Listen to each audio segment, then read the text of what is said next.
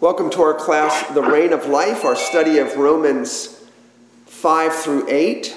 There are two handouts we're going to work through today. You will be lost if you're not able to look at them visually, and forgive me for not being able to screen share with you. But if you're able to hear me and look at the handouts, that's the ideal situation. I am much less significant to be seen. There it is. Hey, Shirley. Woohoo! Very good. There you go. Beautiful. There they are. Hi. So, guys, make sure you're able to see the handout. Let me tell you why we're doing this, and then we'll pray. Many Christians are confused about the role of the law in their lives and aren't so clear on the difference between sanctification by faith and sanctification by work. So I'm going to tease this out today as a little interlude between Romans 7, 1 through 6, and when we get in next week, hopefully, to chapter 7, 7 through 13. So let's pray, and then we'll look at these two handouts. Hopefully it brings some explanation and clarity to you. And let me remind all of you, if you would, mute as you join us, mute as you join us. Father, thank you for this day. We're grateful for this technology to be together, see and hear one another despite being apart. We long to be together. That's because you've made us for each other. And best of all, you've made us for yourself, and you've reconciled us to yourself through Christ, our Savior, the mediator, the good shepherd of our souls, the one who laid down his life for us. It was taken up again, that guaranteeing we would live forever. So we praise you, Jesus, as the resurrection and the life. And we pray for clarity in our hearts and minds and our lives about what it means to live by the power of the Spirit and to live by faith and to enjoy the law of God, but not use it unlawfully, but use it as the perfect law of freedom.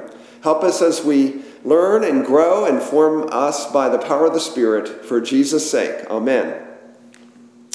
The first handout we'll look at is two ways to God established by Him.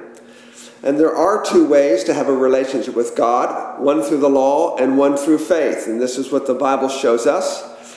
And this side of the fall, there's only one real way to have a relationship with God, and that's through faith. So go to the bottom of the handout where I've got you, and we're going to work our way up from the bottom to God.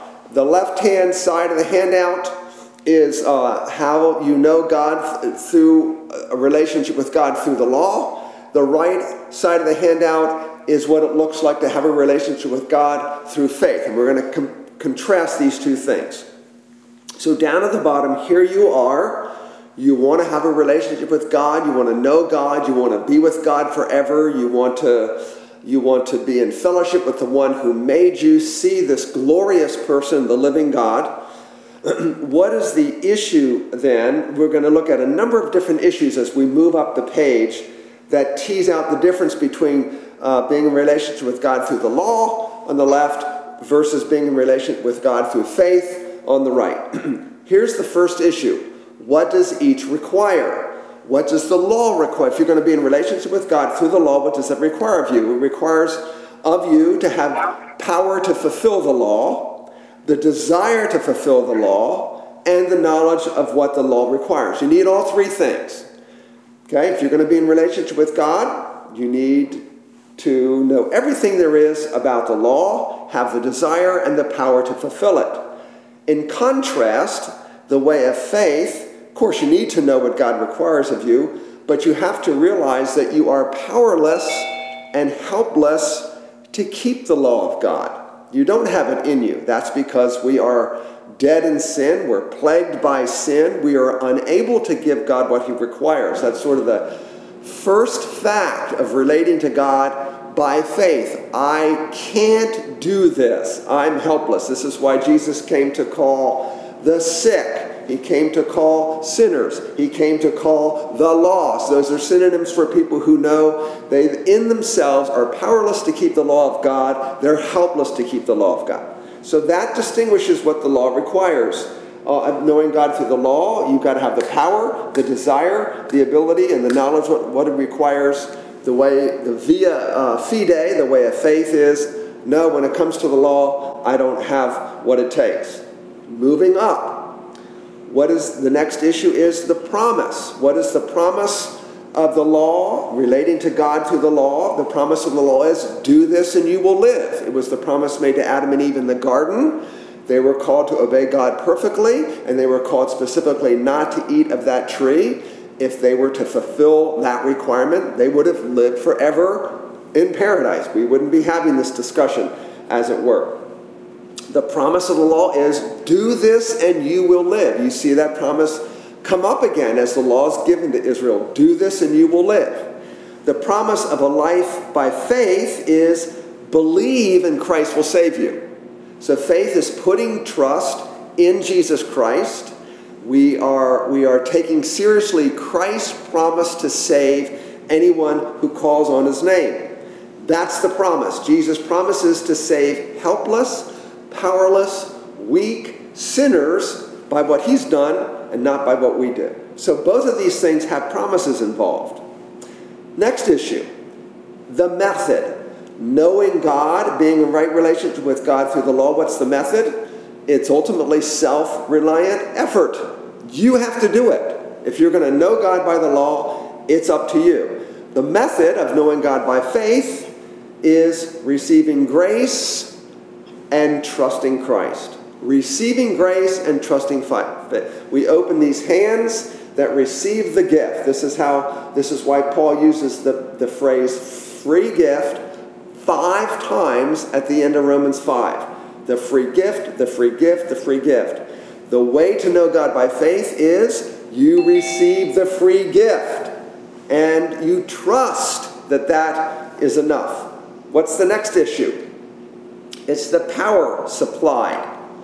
What power is supplied to you by seeking to be right with God through the law? None. The law proscribes the way of holiness. It cannot produce it. It's simply there on paper telling you what you have to do in order to be right with God. It can't produce those things. What is the power supplied in knowing God through faith in Jesus Christ? Nothing less than the Holy Spirit bringing you the resurrection power of Jesus Christ. That power is at work within us. The same power that raised Jesus from the dead is ours through the Holy Spirit. That's a pretty big difference. The law gives you none. Through Jesus, you get his resurrection power. That looks a lot more desirable to me than the other. That's a contrast between the power supplied. Knowing God, seeking to be right with God through the law, seeking to be right with God through faith. What's the next issue? The object you trust. If you're seeking to be right with God through the law, you are trusting your sincerest efforts. How is the law summarized? You shall love the Lord your God with all your heart, all your soul, all your strength, all your mind, and your neighbor as yourself. So what that depends upon you doing is you're trusting your best efforts to do that. The life of faith, what are we trusting? We're trusting that Christ's life and death and resurrection was sufficient to make us right with God. We trust the work of another. Christianity is the religion of the substitute. The technical term you often hear is the vicarious work of Christ. He did it in our place. It's going to be a theme that comes up right at the beginning of the sermon this morning. Christ suffered for you. He suffered in your place. Okay, so two very different objects trusted. You're trusting your sincerest efforts on the one hand to be right with God through the law versus the perfect efforts of Jesus Christ, that his death paid the penalty for your sins, his righteous life supplied the demands of the law of God, his resurrection guarantees that you will be with God forever, because by faith, if it's true of Christ, it's true of you. In union with Christ, we are as good as in the presence of God. We've been raised up with Christ. We're seated with him in the heavenlies, even right now. Next issue, what's your status? Well, if you're trying to be right with God through the law, your status is you're a slave. You owe the law. The law is a taskmaster. The law says, do this, don't do that, and you are absolutely obligated as a slave to provide all of those things. Your status, knowing God through faith in Jesus Christ, is you're a son. This is how Paul contrasts these things. He'll do it in Romans 8. He does it in Galatians. We are sons. We're adopted by grace. our new status is sons and daughters of the living God. The moment we're justified, we are also adopted. Because remember, if it's true of Christ, it's true of all of you who are united to him by faith. Who is Christ? He's the Son of God. If we're in union with Christ, we are sons and daughters of the living God. That's the difference in status. What's the next issue? What each of these two lives is looking for. If you're seeking to be right with God through the law, what you're asking for is justice. So based on your performance, you're asking to be rewarded. You're asking to be given what you deserve based on your law keeping. Okay? You're asking for justice. On the other hand, to know God through faith in Jesus Christ is to ask for mercy. Don't give me what my sins deserve. Send them into the body of your Son, Jesus. I mean, that's right. To be a Christian, you're essentially saying to God the Father, crucify your Son in my place. He's the only hope that I have. Okay? So you're asking for two very different things. If you're seeking to be right with God through your performance, through the law, your sincerest efforts, you're essentially living by justice versus living by mercy. We live alone by mercy. Mercy is good news because we know we can't do this. What's the goal of these two lifestyles? The goal of seeking to be right with God through the law is a reward. You've earned a status. Based on your law keeping, God supposedly lets you into his heaven. He rewards you with something. The goal on living by faith is a gift. Again, you receive the gift. You rest on favor conferred to you. Favor is placed upon you. So to know God by faith is to say, I can't keep the law. I'm helpless. I deserve condemnation. I'm trusting the work of another person. And God, the moment you trust the work of Christ, confers favor on you. He places it on you. That's consistent with being adopted as his son or his daughter. So the goal is to live by a gift, to live by grace, to live by mercy. We rest in his favor conferred. Jesus invites weary sinners to come unto me and find rest. Right? I now have nothing to prove, nothing to lose. It's all done by Jesus. I have the favor of God not based on my performance, but based on the infallible performance of Jesus, and that performance ever pleads for me before the throne. The next issue is the demand. The law of God demands what if you're to know God by law keeping? It demands perfection versus knowing God by faith demands fleeing to Jesus. Some of our officers have been reading through the book of James. It's one of the assignments that Paul Cornwell has given some of the officers. And James talks about, if you're guilty of one point of the law, you're guilty of the whole thing. You can say, well, I've never murdered anybody, but if you've committed adultery, you're guilty of the entire law. So think of the law as a chain link, just a series of links.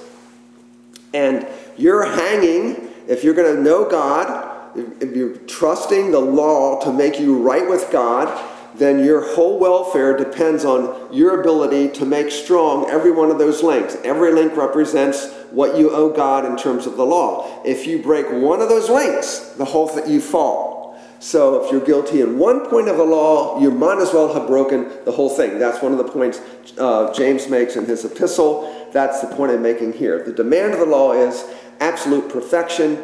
The demand of living by faith is fleeing to Jesus, running to Jesus, embracing Jesus, taking Jesus at his word, believing his promise, fleeing to Jesus. The next issue, what's the penalty? Well, the penalty of law breaking, of trying to be right with God through the law is condemnation and death, right? This is what was promised to Adam and Eve. The day you eat of it, you will die.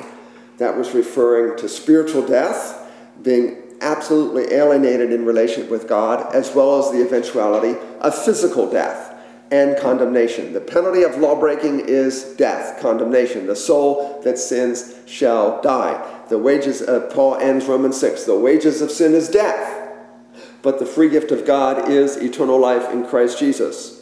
So the penalty of if you're seeking to know God by faith, the penalty of lawbreaking is paid by Jesus in full. So you remember those wonderful words, I think it's just in John's Gospel, when Jesus breathed his last, he said, "It is finished." It's a Greek commercial term tetelestai, that means the debt is paid in full.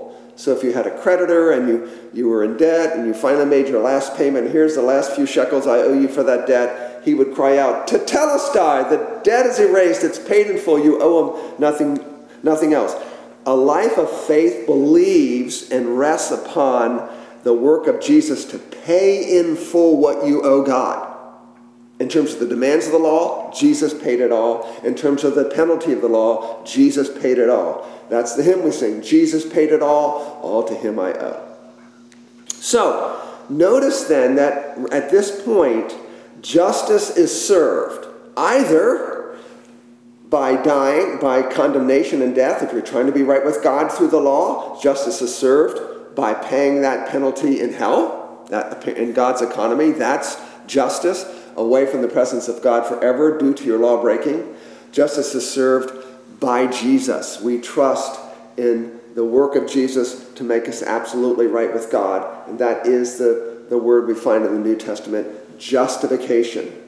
Our sins imputed to Jesus, Jesus' righteousness imputed to us, justice is served. Our sins are removed. God can never condemn us. Jesus is clothed in his righteousness. That's how the Father views us, as if we have done everything the Son has done.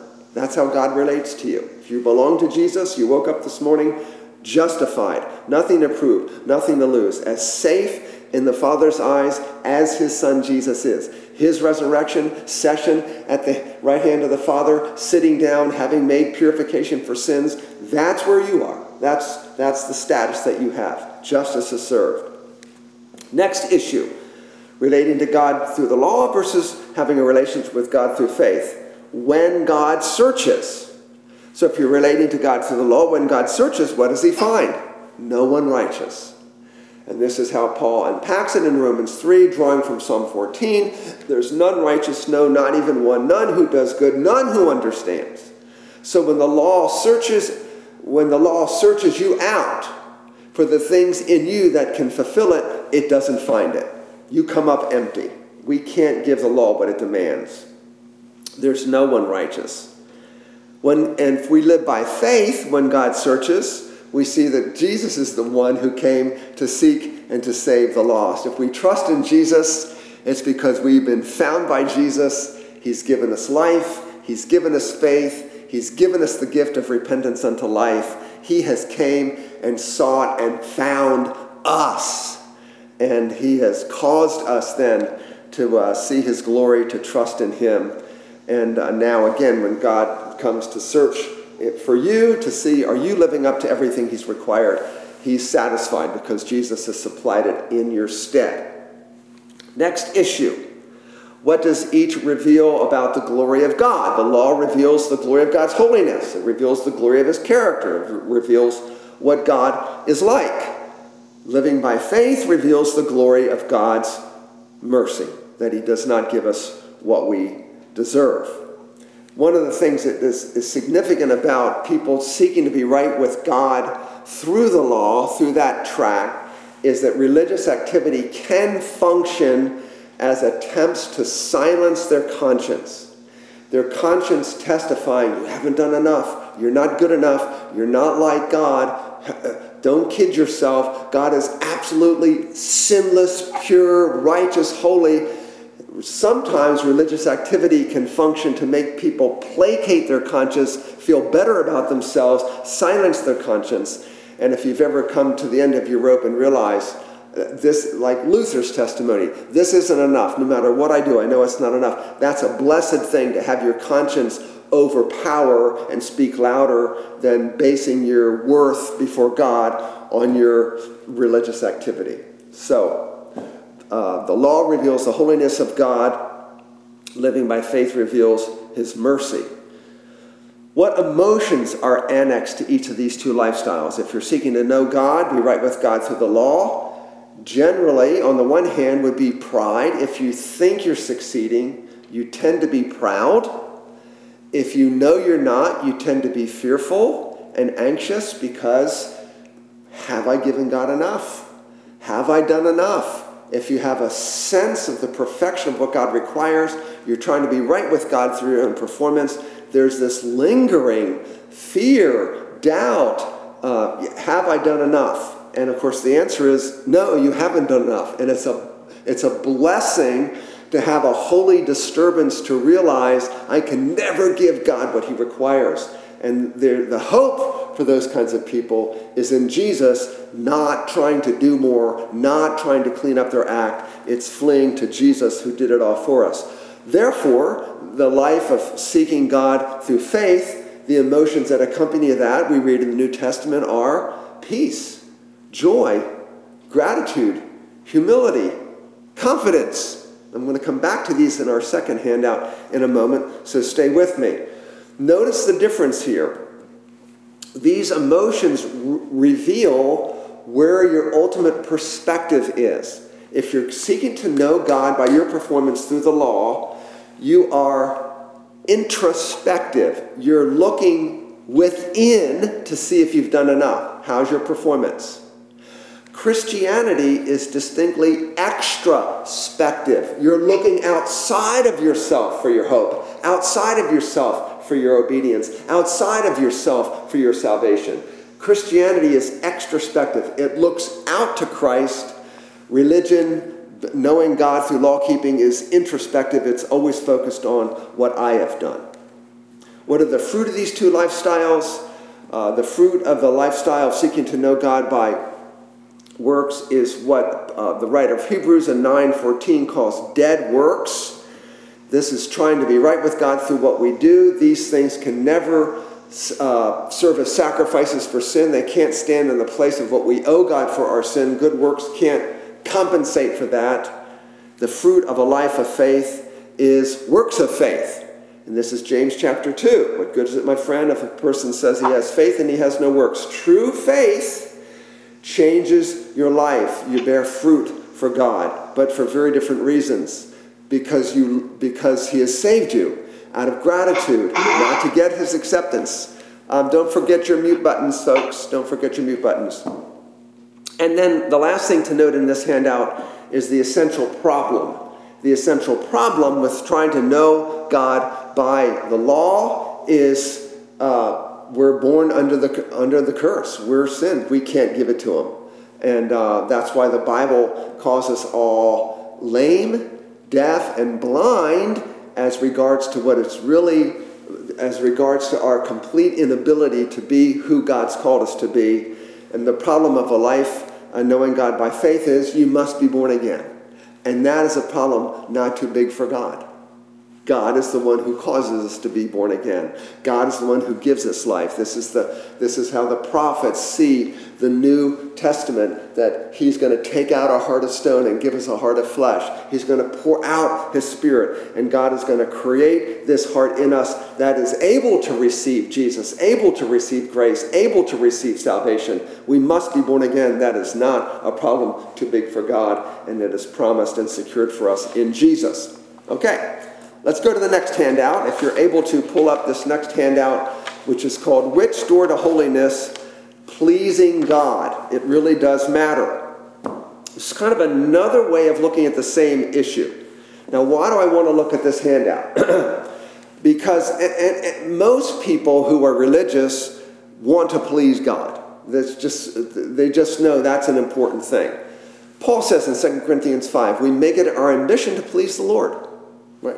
Colossians 1, those of us in the church who are reading Colossians 1, this is Paul Cornwell's assignment for us to read Colossians over and over and over again, and specifically to focus in chapter 3. But Paul talks in Colossians 1 about walking in a manner that worthy of the Lord, fully pleasing him in all respects. If you're a Christian, you want to please the Lord. You hear Jesus' words in John 15, if you love me, you'll obey me. So pleasing the Lord is an ambition. It's an important thing to people who are genuinely religious, and specifically to people who know Christ and have been saved by him. So what you have, though, are two very different paths to living a life that supposedly is pleasing to the Lord. If I'm reading the New Testament right, and I'm living a life that's pleasing to the Lord, what should accompany that life is joy, confidence, love, worship, humility, and other-centeredness. And yet you find those graces often missing in Christians. There's a lot of joyless Christians. There's a lot of proud Christians. There are a lot of Christians who lack humility. They lack the kind of praise that they sort of know they're supposed to be giving God. And one of the reasons is we tend to think, erroneously, that the gospel is for lost people, the law is for saved people. Or you could put it this way: we know that we're justified by faith, but then we kind of think we are sanctified by the law. And there's a technical theological term for that error. We're not sanctified by the law. That's called moralism. And moralism muddies the waters between the indicative and the imperative. The indicative: this is who you are because of what Jesus has done for you. That's the indicative. It indicates the truth of who you are. Be who you are. The imperative is all that flows in terms of behavior, thought, tongue, that flows out of that. This is what that new person looks like in action. We tend to miss those up because the gospel is very slippery. Think of your heart as being greased with misunderstanding, or greased with pride, or greased with a bent towards works righteousness. And the gospel hits your heart, and if you don't really work hard to keep the gospel in your heart, to keep the cross front and center, to be a person of grace and mercy, the gospel tends to slip off.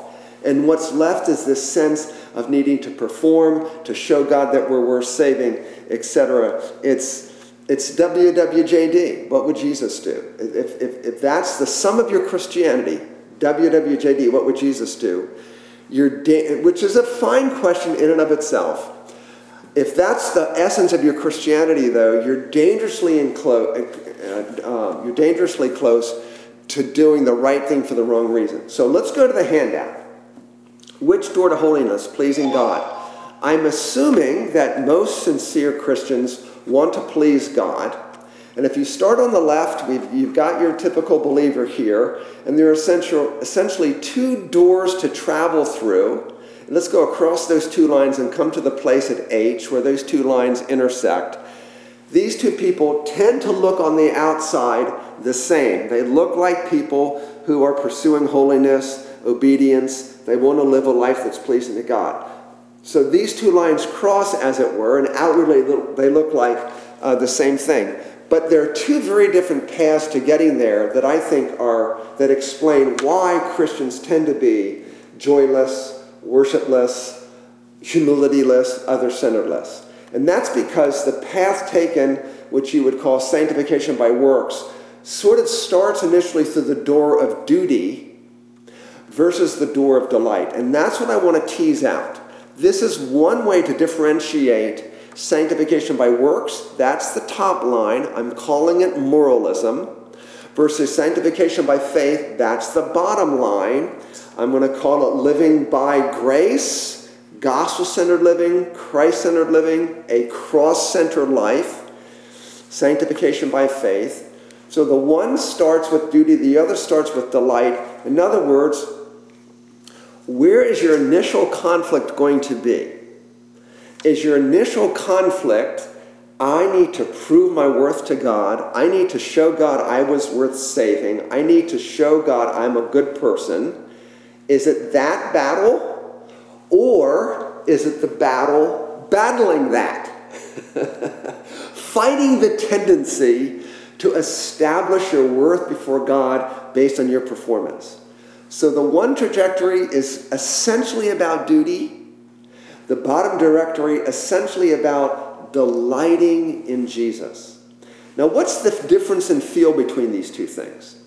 Initially, the upper trajectory feels like the high road because you start the Christian life, you look like a good citizen. Maybe you're doing things that are new and different in your life. You're reading the Bible faithfully. You're going to church faithfully. You feel good about yourself initially. The bottom trajectory, essentially sanctification by starting with delighting who Jesus is, can feel undisciplined. It can feel passive. Wait, the first and foremost thing I'm supposed to do is simply delight in Jesus? Yes. Aren't I supposed to do something? Hold on. Find your heart's first delight, not in duty, but in what you're delighting in, who you're delighting in. So there can be a difference in feel. And bear with me, these are generalizations. These are typical. These are, as a rule, it tends to be this way. It's not always this way. Some of us bounce from one trajectory to the other, depending on where we are in our own existential moments. What's the difference in focus? Sanctification by works. Well, the focus on sanctification by works is on what you're supposed to do. Lists, rules, discipline, self-improvement. And so preachers that believe this are basically only giving you the imperative. So if you walked into this church, you heard a sermon, all you heard is what you're supposed to do as a Christian, you really didn't hear the gospel, you didn't hear the indicative, that would be where the focus would be here. The focus on sanctification by faith is on the gospel. It's on grace. It's on Christ. It's on the cross. It's on I'm accepted. It's on I've been adopted. I'm a son. Christ is my righteousness. And this is exactly how we get it in the New Testament. As we've seen, it's the beginning of Romans 6. It's be who you are. So Colossians 3, 12 through 17, the passage Paul has the whole church memorizing.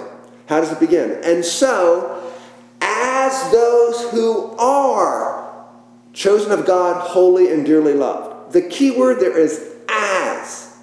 Since you are chosen, since you are holy, set apart, since you are dearly loved, you're as loved by God as he loves his own son, Jesus. As those kinds of people, there's the indicative, here comes the imperative. Put on a heart of compassion, kindness, generally, humility, and patience, bearing with one another, forgiving one another, as Christ has forgiven you. So you see, you're not seeking an identity based on your performance. You're living out an identity. You are beloved children. You are holy. You are chosen. You are dearly loved. Jesus is delighting in who he has made you to be. He's delighting in who you are. And you can't change that. You can't improve on that. You can't get him to like you more by better religious performance. Right now, if you're in union with Christ by faith, Jesus is delighting in who you are. Those are the difference in focus. What's the difference in what folks repent of who are sensing sanctification by works versus sanctification by faith? Well, if your Christianity is essentially focused on duty, then you're repenting of behaviors, what you might call the technicolor sins. And you tend to replace one behavior with another, which of course is Pauline. Put off this, put on this. Paul speaks that way, even in our Colossians 3 passage that I'll allude to in the sermon later this morning. You tend to repent of behaviors and trusting yourself that you have the power to bring those about. When you're being sanctified by faith, you tend to focus below those behaviors on your heart attitudes. You see that the reason you're jealous, the reason you're lustful, the reason you're slothful, the reason you're critical, the reason you're materialistic, the reason you are hateful, spiteful, judgmental, is it's in your heart. So these attitudes, these sins of the tongue, these sins of behavior, these technicolor sins, have at their root heart attitudes of pride, unbelief, self-righteousness. And so you begin to repent of those kinds of sins and see your sins as essentially sins against love, not just against the law. People who are sanctified by works basically see sins vis-a-vis, here's what the law requires, I didn't give it, here's what the law forbids, I transgressed it. That's all true. But when you're sanctified by faith, you're growing in your love for Jesus, you realize, that was a sin against Jesus' love for me.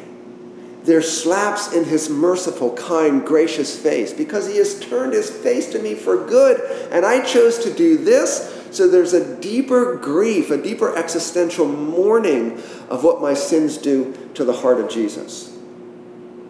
Moving over to E on this contrast here. What's the motivation? Sanctification by works, the motivation tends to be fear. I'll get in trouble if I get caught. God won't like me if I've not done enough. Pride.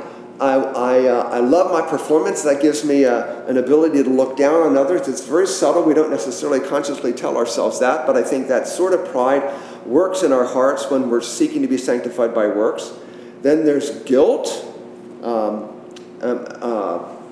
which is, guilt is fine. It's true. When we're broken the law, we are guilty, but we're often also motivated by self-righteousness.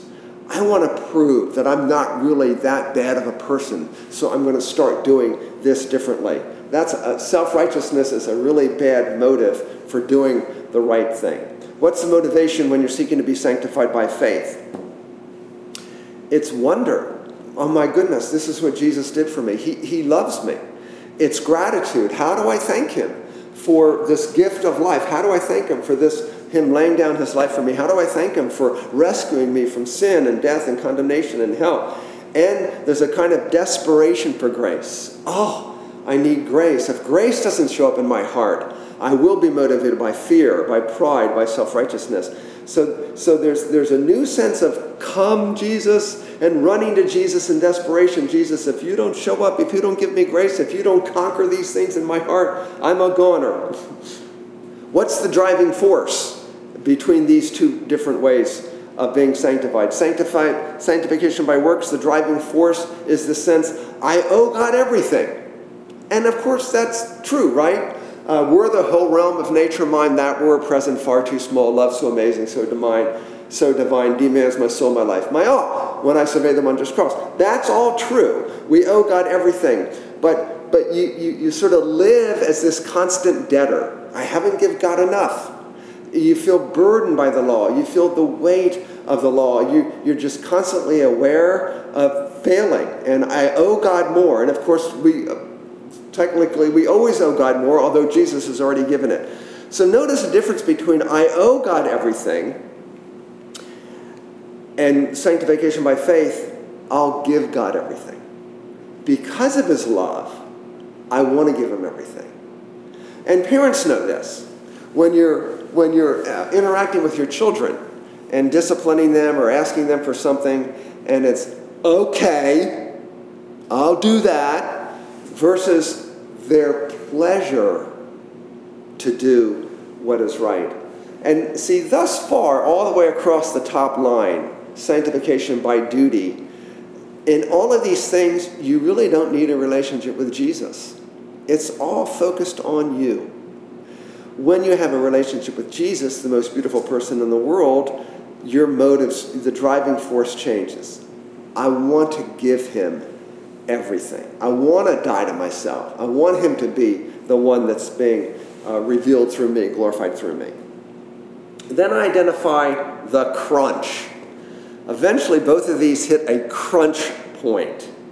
The crunch point on the top line, sanctification by works, is initially, this is an easier trajectory. It's initially easier to keep all the rules. But the more serious you get with being like Christ, the harder it is to be like Christ. Can I really forgive the way Christ forgives? Can I really bear with injustice the way Christ bore with injustice? Can I really be as zealous for his Father's glory as Christ was? It gets harder and harder. And if you dismiss from your mind the demands and simply focus on your performance, you'll live in self-righteous pride the rest of your life. Or if you refuse to dismiss the demands, you're going to live in despair. I'm never giving God enough. I'm trying, but you're living in despair. And a lot of Christians, and I'm teaching this lesson because I don't want you to be living in despair. I want my heart to be rescued from despair by the power of the gospel. That's the crunch that eventually comes, either sort of this self-righteous way of living or despair. The crunch that comes when you live by delight, by sanctification, by faith, is you get to know your heart, you get to know more and more the wickedness of your heart, the depth of your sin, and the crunch is, oh my gosh, how can he love me? How can he keep loving me? How can God stay committed to me? I keep failing him. I see more and more the nuances, the depths, the hideousness, the heinousness of my pride. How can God love this? And of course, I've got to go back to, I'm trusting the work of Christ, not my work. That's why he loves me in the first place. So that's the crunch. I find myself at war in my heart with sin. Could he really love me? And again, we're back to this equation. Rather than saying, I'm loved, but I'm messed up, and staying focused on the fact that I'm messed up, that leads to despair. I'm going to live this way.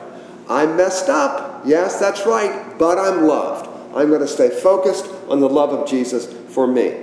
So here these two lines cross. They sort of outwardly look like the same person. They're walking in holiness, obedience. They're trying to please God. But here's where the rubber meets the road. The proof of these two lifestyles is in one's emotions. This is the way I started.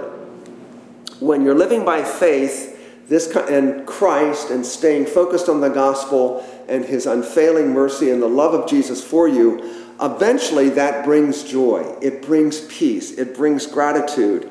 And amazingly, rather than a critical attitude towards others, it brings love for others. Because in their foibles, you see yourself.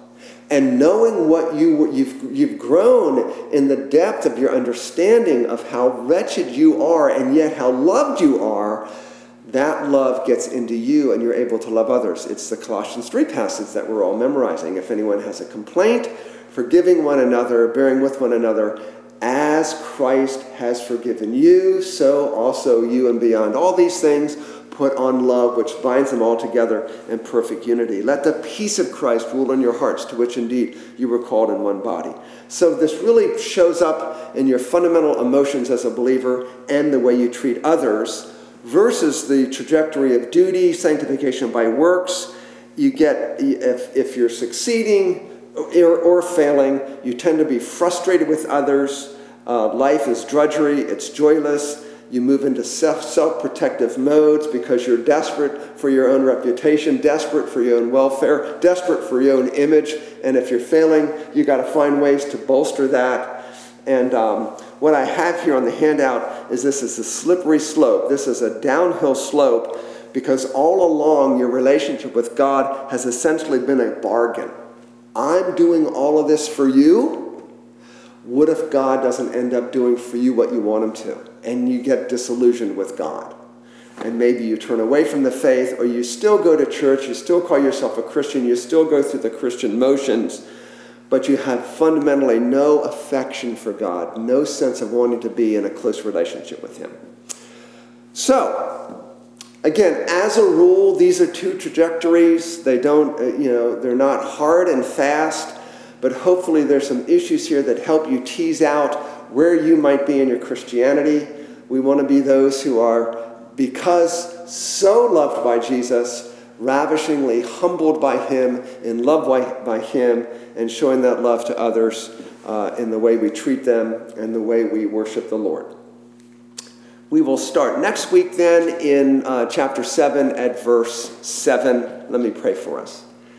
Lord, thanks for my brothers and sisters, and thank you for the difference between seeking to be sanctified by our own efforts, by law, and this drudgery, this joyless Christianity, this either despair if we know we're failing or self-righteousness if we think we are. Thank you that the gospel truly delivers us from that, and it delivers us into the hands of Jesus, and we want to be more and more into that heart of love. So Jesus, direct us into your heart of love. May we rest in that love, drink it, be intoxicated by it, live by mercy and grace, and as a result, see you more and more glorified in our lives as people who are radiating this love because we are seeking it above all else. Have mercy on us to this end. Bless our worship together here in a half hour. In Jesus' name, amen. Well, thank you all for joining me. I will see you soon and hopefully next week in our class. Thank you.